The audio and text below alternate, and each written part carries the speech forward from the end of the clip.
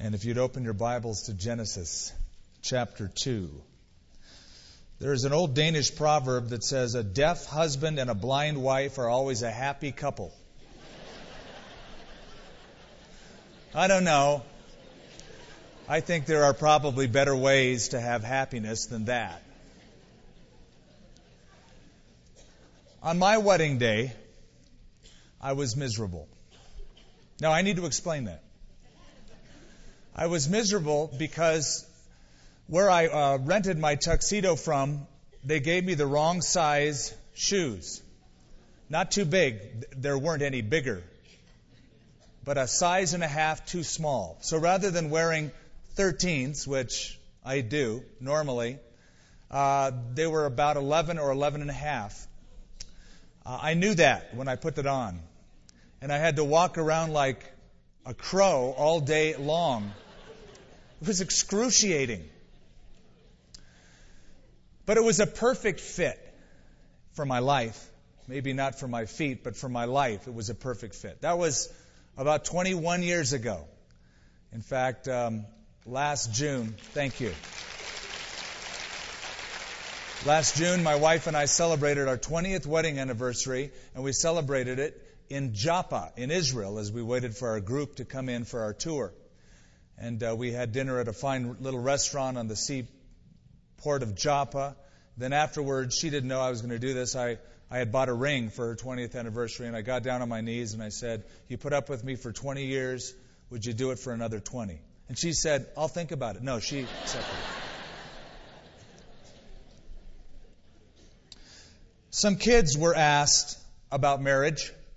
They were asked the question, do you think it's better to be single or to be married? You'd be surprised by some of their answers. 9-year-old Anita said, it's better for girls to be single, but not for boys, because boys need somebody to clean up after them. 7-year-old named Will, a boy, said, this is such a boy answer. It gives me a headache to think about that stuff. I'm just a kid. I don't need that kind of trouble.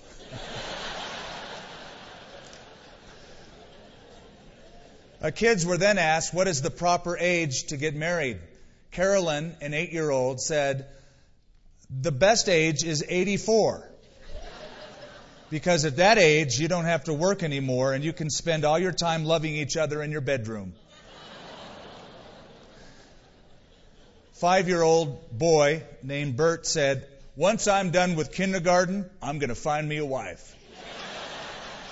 The guy was ready. Genesis chapter 2 is the passage of first mention or primary reference when it comes to the idea of marriage. This passage is referred to 4 times in the New Testament. Why? Because it is the first time God gives His ideas, His directives on marriage. The great Hebrew commentator Rashi said, these are comments by the Holy Spirit on marriage. Marriage, we see from this passage that we're about to read, is God's invention. Not man's, not some college professor's, not some government official. This was God's idea. You never read a passage that says, now in the course of time, a bright light, an idea came into man's mind, and he said, there shall be marriage, and it will be a wonderful tax break as well. We never read that, and I'll tell you why. That is foundational. If it were man's invention, man could regulate it, nullify it, and mess with it.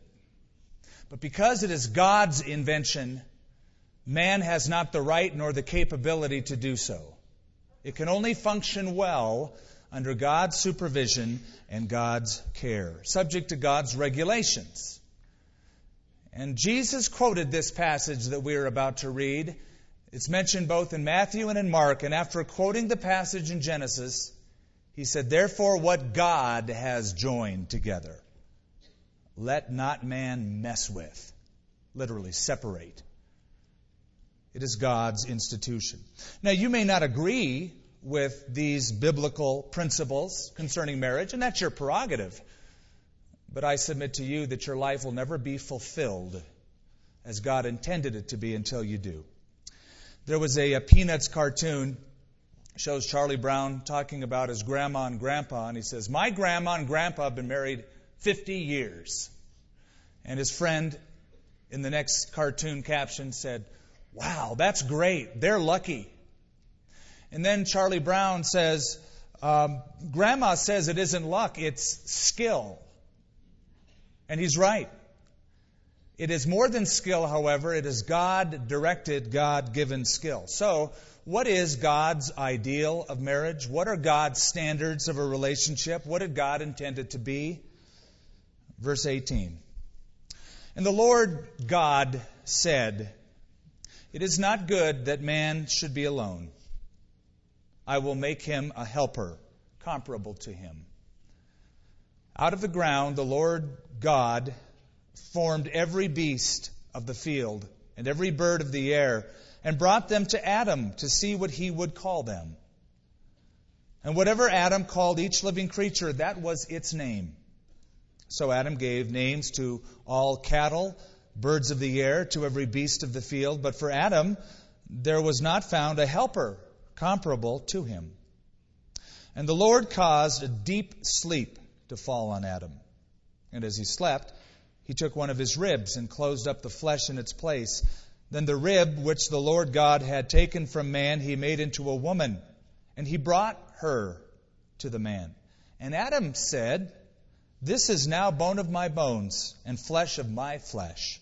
She shall be called woman, because she was taken out of man. Therefore a man shall leave his father and mother and be joined to his wife, and they shall become one flesh. And they were both naked, the man and his wife, and were not ashamed.'" Where we started, there's a problem. We begin with the problem. It's a problem that man had. It's a problem that God noticed. It was aloneness. Verse 18, God says, "It is not good that man should be alone." Now, I want you just to think about what Adam had going for him. This guy had what guys dream of.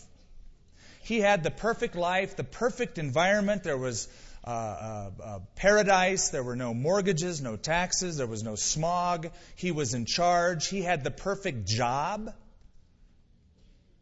Named animals all day long. Whatever came into his head. Giraffe. Emu. Buffalo. Just whatever he named them became its name. Add to that a rich personal fellowship with his Creator. It was God and man. Now, up to this point, absolutely everything in God's creation was good. God said in chapter 1, verse 4, in the same chapter, verse 10, verse 12, verse 18, verse 21, verse 25, all remark that God did something and He said, "It's good." Look at the very last verse of chapter 1. "Then God saw everything that He made, and indeed it was very good. So the evening and morning were the sixth day." But compare all of that with, again, our text. And God said, "It is not good that man should be alone." The first time God said something wasn't good is when He looked at him, the guy. Something's missing. Something's not quite right, God said. It's not that Adam was dissatisfied with the circumstances. He didn't know what he was missing. But God noticed it. Now, this idea of aloneness, I do not mean solitude. Solitude is good from time to time. You need to air out your soul. Everybody needs that. But this is separation. This is limited relationship. There was God and man, but there needed to be mankind and mankind. God noticed that man was not complete. And we read in our text that God noticed that, and Adam was still naming animals, but none of them were comparable to him. In other words, even in the animal kingdom, even dog, man's best friend, wasn't enough to take care of this problem of aloneness. See, animals, things, career, hobbies, even fame don't make up for that deep need to be satisfied in a permanent relationship. Albert Einstein said, "It is strange to be known so universally and yet be so lonely." It's not good that this man should be alone. What would cure the aloneness? The woman. The woman would. I found another cartoon, this time in a Saturday Evening Post.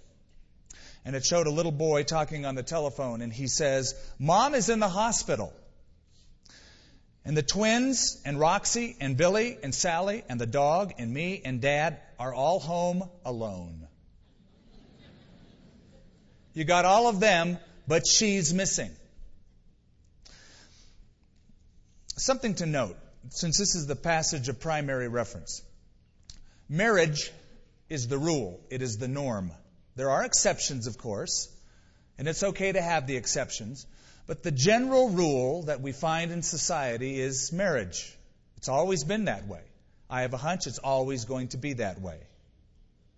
But there are exceptions. Jesus even noted them. He said, "Some are born as eunuchs, some have been made that way by others, and some choose not to marry for the sake of the kingdom." In other words, God can gift a single person with the ability to not even want marriage so that he or she can be deeply devoted in God's work. Nothing wrong with that. And they should not be looked down upon by the church. You know what I mean. "Hey, what's wrong with you? How old are you? You're not married yet? You haven't found anybody yet?" Now, sometimes that's applicable, but other times it is not. Marriage is designed to solve the first problem of the human race, aloneness. What is sad, and I report to you, it doesn't always do that. In fact, sometimes in a marriage relationship, I've observed that aloneness is accentuated rather than cured. Some of the loneliest people I've met are married people, not single people. Now, I want you single people to hear that well. It is meant to cure aloneness. It does not always do that because anybody, even in a relationship of intimacy, can close themselves off, and it's even more frustrating then. I, some years ago, asked people to stand up and not just greet each other or give each other a handshake, but give a hug to the person next to you. After all, we're believers in Christ. Give them a good hug. I got this letter back. "Dear Skip, my husband did as you suggested and hugged the person next to him. We sleep in the same bed, and until this morning, we have had no physical contact in 3 months." That's isolation. That's within a marriage. To the extent that your partner is not alone, that is to the extent that you are fulfilling your role in his or her life. It's not good that man should be alone. So that's the problem. Here's the plan. God says, "I will make a helper comparable to him." Now, I want you to go back to chapter 1 after reading that, and let's start with the beginning of God's plan for mankind. Back in verse 26. "Then God said, 'Let us make man in our image.'" This is the Trinity speaking. "According to our likeness. Let them have dominion over the flesh of the sea, over the birds of the air, over the cattle, over all the earth, over every creeping thing that creeps on the earth." So God created man in his own image. In the image of God, he created him.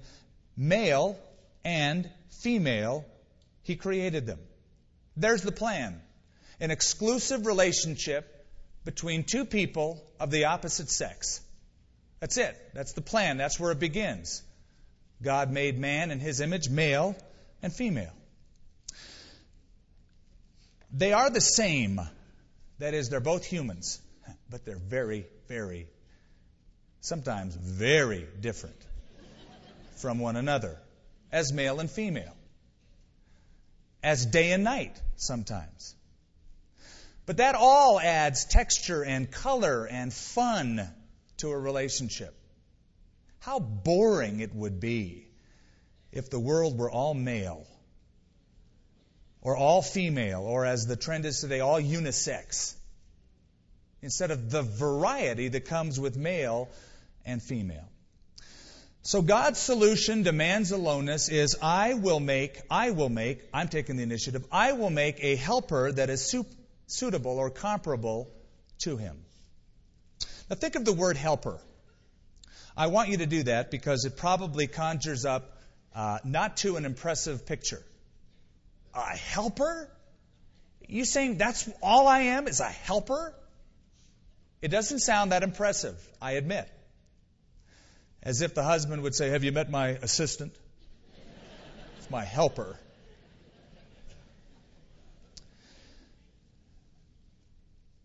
Unfortunately, that's how women have been viewed in ancient times.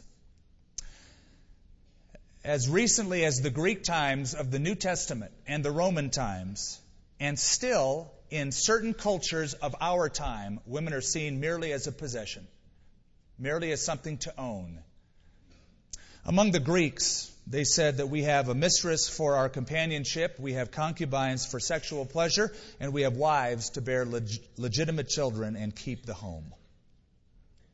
So I admit the word helper doesn't get you off to a home run start when God says, I'm going to make a helper.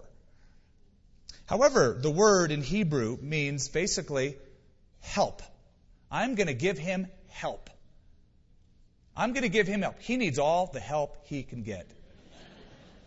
I'm going to make someone to help him. Now, before you get carried away and think, what a bad description of a wife, a helper, understand that that is the same word in Hebrew God uses to describe himself. Psalm 46. It says, God is our refuge and strength, a very present help in trouble. Etzer, same Hebrew word. Other Psalms, other scriptures, I'll give you another one. Psalm 33, verse 20. The Lord is our help and our shield. A better translation of what we just read is God would say, it's not good that this guy should be alone. I will make a helper matching him or supplying what he lacks. The word for suitable in Hebrew means something that completes a polarity. Just like the North Pole requires the South Pole and the South Pole requires the North Pole for it to be complete. That's what the idea of suitable has in mind. She'll complete him. She'll balance him out. She'll help him reach maximum fulfillment. I love what Matthew Henry, quoting the ancient Jewish sages, wrote about this passage. He said, you will notice that woman was not taken from man's head to be above him. Nor was she taken from man's feet to be walked on by him, but she was taken from man's side to be equal to him, to be protected by him, to be close to his heart as his beloved. Now, to the degree that you are not meeting your mate's needs emotionally, physically, spiritually, they're still alone. They're still isolated. The idea is to bring balance, to rescue. Look at verse 19. Out of the ground the Lord formed every beast of the field and every bird of the air and brought them to Adam to see what he would call them. It seems that this was just as enjoyable a process for God to watch. What's he going to call them? And whatever Adam called each living creature, that was its name. So Adam gave names to all the cattle, to all the birds of the air, to every beast of the field. But for Adam there was not found a helper comparable, suitable, something that matched the polarity to him. And the Lord God caused a deep, in Hebrew, irresistible sleep to fall on Adam. And he slept. And God took one of his ribs and closed up the flesh in its place. It says ribs. Literally it is the sides, which would imply not just the bone, but the surrounding soft tissue, the flesh. After all, Adam will say, this is now bone of my bones and flesh of my flesh. So God acts as the divine anesthetist, causing a deep sleep to fall on him. A divine surgeon opening up the flesh, the side, taking a portion of it. He acts as a healer, closing it up thereof. So 3 miracles all in this verse. Now this creation of woman was not ex nihilo, or out of nothing, God assembled. God took a portion of the man and metamorphosed the side of man and took that portion and literally built a woman. You know, kids are great whenever you give them a Bible story because their mind just goes forever with it. They wonder how this could be. You know, adults aren't much better. I still wonder how this could be. But there was a kid named Johnny. He went to Sunday school. They told him the story of creation. But what really caught his attention is this whole idea of Eve being created out of a rib, out of Adam's rib. He thought, oh man, that's gross. Later on that week, his mom found him lying down on the floor, grabbing his side. He had a stomach ache. She said, Johnny, what's wrong? And he complained. He said, I have a pain in my side. I think I'm going to have a wife. Adam didn't know what hit him.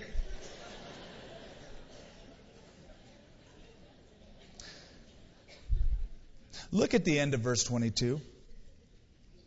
It says, and he, capital, that is, and God brought her to the man. Here's God acting as the father of the bride, giving her away. God brought the woman to the man. God took the initiative. God said it's not good that man should be alone. God built the woman. God brought the woman to the man. And I believe that if you give the Lord charge of your life, God will bring to you in His time someone that is suitable for you to bring you to complete fulfillment. Now, Adam waxes poetic. Verse 23 is a poem in Hebrew. He's acting very poetic, although it doesn't sound all that romantic, but this is his first try. He says, this is now bone of my bones and flesh of my flesh. She shall be called Isha, woman, because she was taken out of Ish, man. And you might think, oh, great, Adam. But there is, in the original language, a sense of excitement that the translations just don't pick up on. The Living Bible translates this. Adam said, this is it. In other words, wow. Here's the one I've been waiting for all my life, although his life is only a few days old. Today's English version conveys it the best. He says, at last. Here is the one of my own kind, bone taken from my bone, flesh from my flesh. Every time I do a wedding, I look at the reaction of the groom as the bride hits the back door and is about to come down the aisle. Usually, grooms don't see their brides up to that point. At least they shouldn't. There's a reason for that. It's that reaction. It's worth everything. Usually he's nervous and he's, squirming and sweating. And then he sees her and it's like, ah. Wow. I think that's the idea of this first wedding. You would do well, men, to remember back to your wedding day when you first laid eyes on your bride. I remember that day like yesterday. I remember that feeling of seeing her come down the aisle. Wow. Forgot all about my feet during that walk. Just to remember that. This is the first wedding of the first two humans. One man, one woman, for one lifetime. That was God's intention. Let's look at the principles for marriage now. There's a 3-part directive that God gives. I think it's some of the best counseling ever given. The best ever given. Verse 24, therefore, a man shall leave his father and mother and be joined to his wife, and the two shall become one flesh. There's a 3-part directive in that one verse. We're going to go through each word and then give you an applicational principle. The first principle of marriage is, therefore shall a man leave. There's leaving. Second, there is cleaving. Third, there is weaving. I'll explain each one. First of all, a man shall leave his father and mother. And here's the principle behind that. Marriage begins with the severing of one relationship to solidify another relationship. Marriage begins with the severing of one relationship so that there can be a solidifying of another relationship. In this case, a man shall leave father and mother. This is the general principle for the future, since Adam didn't have a father or mother. This is the principle for mankind. Therefore, a man will leave his father and mother. Now, what does that mean, leave? Well, it doesn't mean abandon. I can have no contact with you, Mom and Dad, the rest of my life. I'm to leave my mother and father. Never write me, never call me, never look at me again. Doesn't mean that. Nor does it mean necessarily to leave geographically. After all, in ancient times, after the couple would get married, they would often live in the same tent, just put up a sheet to separate the parents from the children. The idea of leaving father and mother is to move away emotionally, make a spiritual move. You change the relationship. You have an adult relationship with your parents now. You are severing one relationship of dependence, of emotional stability and dependence, of financial dependence, to cleave to your wife. I always ask a young couple getting married, if I'm doing the wedding and we have a premarital session, I'll say to them, what do your parents think of this guy? Because that's an important answer. They may say, oh, they love him. They think he's the best. But if they say, actually, they hate his guts. I love him, but they think he's a jerk. I'll say, okay, you understand that brings complications into the relationship. And so the next question is, does that matter to you, what they think? Will what they think make you try to change him to be like what they want? Then there's a problem. Frankly, I am concerned that some kids never leave their parents. It's troublesome. You know, parents can still be dead, and kids, even though parents are dead, can still not leave their mom and dad. Parents' thinking passed on to them can sometimes hold couples emotionally hostage, can ruin a marriage. Instead of just move on, cut it, sever it, separate. A note to parents who have children getting married: do them a favor. Release them. That's the symbolism in a marriage. Who brings this woman to be married to this man? Usually he says, her mother and I do. Mean that. Let them be separated that they might solidify. Don't try to run their lives. Isn't that the goal of parents? You want to get your kids to leave, not to stay. You want to launch them. You don't want them to hang around forever, depending in the same way they did when they were young. So don't wrap your lives around that young couple, and don't insist that they wrap their lives around you. I have always appreciated my father-in-law for making this part of his philosophy. And in our early marriage, when they would talk, my wife and her father, he would say, well, what does Skip think? Always deferring to the head of the household. Now, leaving implies something else. It implies every other relationship must be subordinate to this marriage relationship. If the primary relationship, if the most significant relationship that a person has, which is with mother and father, if that is to be subservient to the new marriage, then every other single relationship must also take a back seat. It includes brothers and sisters and friends and hobbies and career and kids. Everything is subservient to that oneness in a relationship. So that's leaving. That's leaving.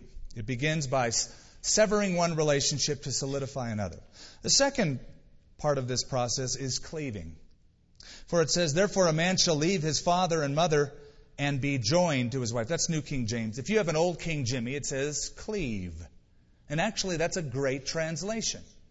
It means to cling to impinge upon, to follow hard, or to stick with.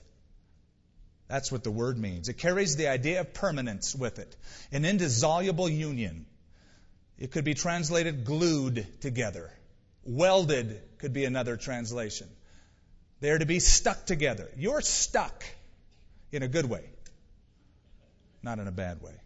You say, oh no, Skip, I'm stuck in a bad way. Well, we'll get to that. Don't worry. You might ask at this point, Skip, are you saying that there is never to be a separation, ever between a man or a woman? Is there any reason at all that there may be a separation? Is there any circumstance? Yes, one.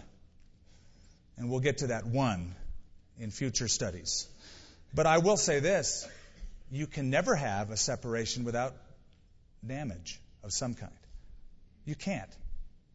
You can never have a separation without damage. Show me one divorce. Any one without damage. Doesn't exist. If you took two pieces of paper and you glued them together, I'll do that now. I won't glue it, but let's say I took these two pieces of paper that are now separate, and I decided I want them to be glued together. That's my choice. I make this decision. It's my paper. So I glue it. Now I let it dry. In a couple years, I come back and go, I've changed my mind. My decisions are different. I'm a different gluer today than I was 2 years ago. So I'm going to separate these two. Technically, I could do it. I could pull it off. I could soak it. I could put steam on it. And I could separate these two pieces of paper. But will these ever be the same? Never. They will be forever changed. So here's the idea, leaving and cleaving. Leaving and cleaving. The idea is permanence. And I know that I'm speaking to a culture that has seen the fallout of non-permanent relationships and divorce, and God has even brought you to Himself because of that. I'm glad that He has, but this is God's original intention. And I'm sad to report that we live in a culture, in a day and age, that has redrawn the blueprints of marriage. Here's the marriage house, it's drawn up, but we've drawn in a back door where there shouldn't be one. We put in an escape hatch, just in case. Though vows are exchanged, though he and she promise to be faithful forever, I fear that under their breath they're saying, if there's a glitch, well, we'll change our minds. I'll stick with you in case everything is okay, but if it's not, then I'm going to take that escape clause. We enter in without permanence. So marriage has become a matter of chance. Let's see how it works out, shall we? Well, God's intention is not a matter of chance. It's a matter of choice. It's a choice you make then and the next week and the next year, and you keep making that choice. It's a matter not of chance, but of choice. Not of just arrangement, but of commitment, of obedience. And so that means that when he, the guy, looks in her eyes and says, I'll be faithful to you forever, that means I'll be faithful to you forever. You may change. You may not be as beautiful as you are today. Wrinkles may appear. You may not decide to cook like you do now. But I've made a choice that I'll stick with you. And when she says that to him, till death do us part, she means that too, even if there are bulges and baldness and bad breath and you lose your wealth, I'll be with you. In the days of the Model T, Henry Ford was asked the formula for a successful marriage. It was thought that he had one. He said, the formula for a successful marriage is the same formula for a successful car. Stick with one model. You say, it's not that easy, Skip. I have tried that. It hasn't worked. Well, let's go back to our text, because there is a third, a leaving, a cleaving, that is a gluing, an impinging, a following hard after, a sticking together, and there is a weaving. For it says, a man shall leave his father and mother, be joined to his wife, and they shall, notice this, become one flesh. And here's the principle. If there's leaving and there's cleaving, that forms a basis. That forms a basis of a lifelong process that brings unity. A lifelong process. It is a process. The two shall become one flesh. In its basic form, its basic idea, perhaps, as some commentators suggest, is a sexual physical union producing a child. Here's our child. Here's the merging of two gene pools into one flesh. That's only part of it. One flesh means you share everything. You share everything. Your bodies, your possessions, your sufferings, your joys, your failures, your ideas. It's total union that includes but not is limited to a sexual union. It's a process because it says become. They shall become one flesh.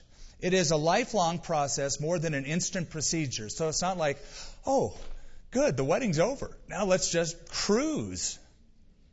Oh, no, no, no. Contraire. There is a process that must be tilled and cultivated and worked on, manicured, attended to. It is a becoming. It is a process. You know, it takes a lifetime to weave two personalities together, right? You take a guy who's a slob. He comes in, he throws his socks in the sink and belches in the restaurant. And he's married to a girl who likes to iron paper napkins. Put makeup on when she comes to bed at night. You know, the whole June Cleaver vibe. To get those two kinds of people together for a lifetime is a process. It's a process. It takes time to weave two people together, to form ties that are inseparable. Picture two welders. Since the translation for cleave can mean welding, picture two welders, and there they are building their house. But once it's up, if they're wise, they will attend to the welds. They will continue to bring other joints together. They'll bring fortifications over time because they know the metal can warp. They know that there are storms on the outside. I was at the Eiffel Tower 2 weeks ago on my way back home from Ukraine. And they were re-welding joints that hadn't been touched for years so that thing would stand strong. So there's the three principles. Marriage begins with the severing of one relationship for the solidifying of another relationship. Second, it requires a deep and committed determination of commitment that lasts over a period of a lifetime. And that basis of leaving and cleaving helps a process that cultivates unity. When those three things happen, when there is leaving and cleaving and true weaving, a fourth thing will happen. Verse 25, they will be achieving intimacy with each other. It's interesting that it closes with, and they were both naked. The man and his wife, and they were not ashamed. Why does it say that? Because the next chapter, they are ashamed. They suddenly discover they're naked, and God says, who told you were naked? What's the big deal? There was no big deal. There was openness, there was honesty, there was total vulnerability until sin entered the relationship. Then they got into the process of hiding from each other and hiding from God. Sin does that. Selfishness does that. It ruins intimacy. Then we become very self-conscious. Now that's the study, and I'm going to close with a story about two people that did exactly what we just talked about. Lest you think, oh, there's a high ideal that nobody could ever do. Listen to this elderly couple that's written by a grandson. My grandparents were married for over a half a century, he says. They played their own special game from the time that they met each other. The goal of their game was to write the word Schmiley, S-H-M-I-L-Y, in a surprise place for the other to find. They took turns leaving Schmiley around the house. And as soon as one of them discovered it, it was their turn to hide it once more. They dragged Schmiley with their fingers through the sugar and flour containers to await whoever was preparing the next meal. They smeared it in the dew on the windows overlooking the patio where my grandma always fed us warm homemade pudding with blue food coloring. Schmiley was written in the steam left on the mirror after a hot shower, where it would reappear bath after bath.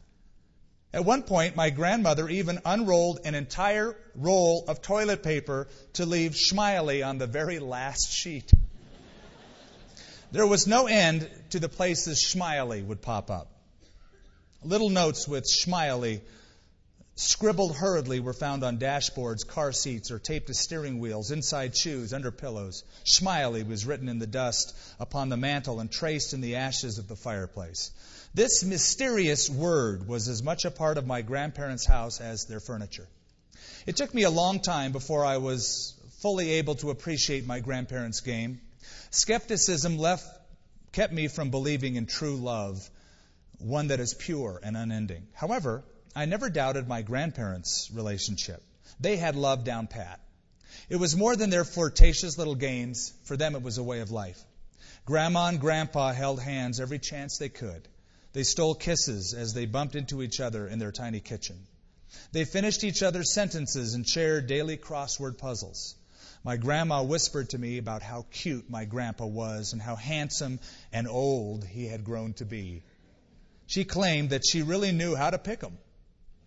Before every meal, they bowed their heads and gave thanks, marveling at their blessings, a wonderful family, good fortune, and each other. But there was a dark cloud in my grandparents' life. My grandmother had breast cancer. The disease first appeared 10 years earlier. As always, Grandpa was with her every step of the way. He comforted her in their yellow room, painted that way so that she could always be surrounded by sunshine, even when she was too sick to go outside. Now the cancer was again attacking her body. With the help of a cane and my grandfather's steady hand, they went to church every morning. But my grandmother grew steadily weaker until finally she couldn't leave the house anymore. For a while, Grandpa would go to the church alone, praying to God to watch over his wife.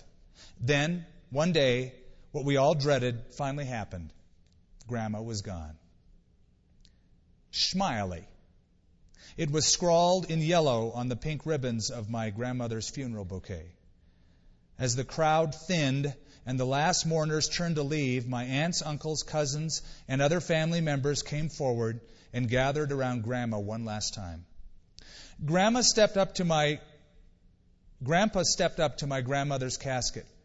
Taking a shaky breath, he began to sing to her. Through his tears and grief, the song came, a deep, throaty lullaby. Shaking with my own sorrow, I will never forget that moment. For I knew that although I couldn't begin to fathom the depth of their love, I had been privileged to witness its unmatched beauty. Schmiley. Shmily, which means, see how much I love you. Heavenly Father, you love us with an everlasting love. And then you told us, because I love you, you are to love one another, even love your enemies. What is more attainable to us than that, and would make so much sense, is that because we've experienced your love, we ought to love our husbands and wives. We ought to love and show how much we do love. May that be our testimony. Lord, you're such a God of grace and forgiveness. We have made mistakes. We have failed. Thank you for your mercy. Thank you for your forgiveness. Thank you for your love. And now, from this stage of our lives onward, may we always show how much we love our spouse. That's your blueprint, Lord. Leaving, cleaving, and weaving. To the extent we do that, that problem of isolation will be solved. Help us to weave beautifully, Lord, powerfully. In Jesus' name, amen.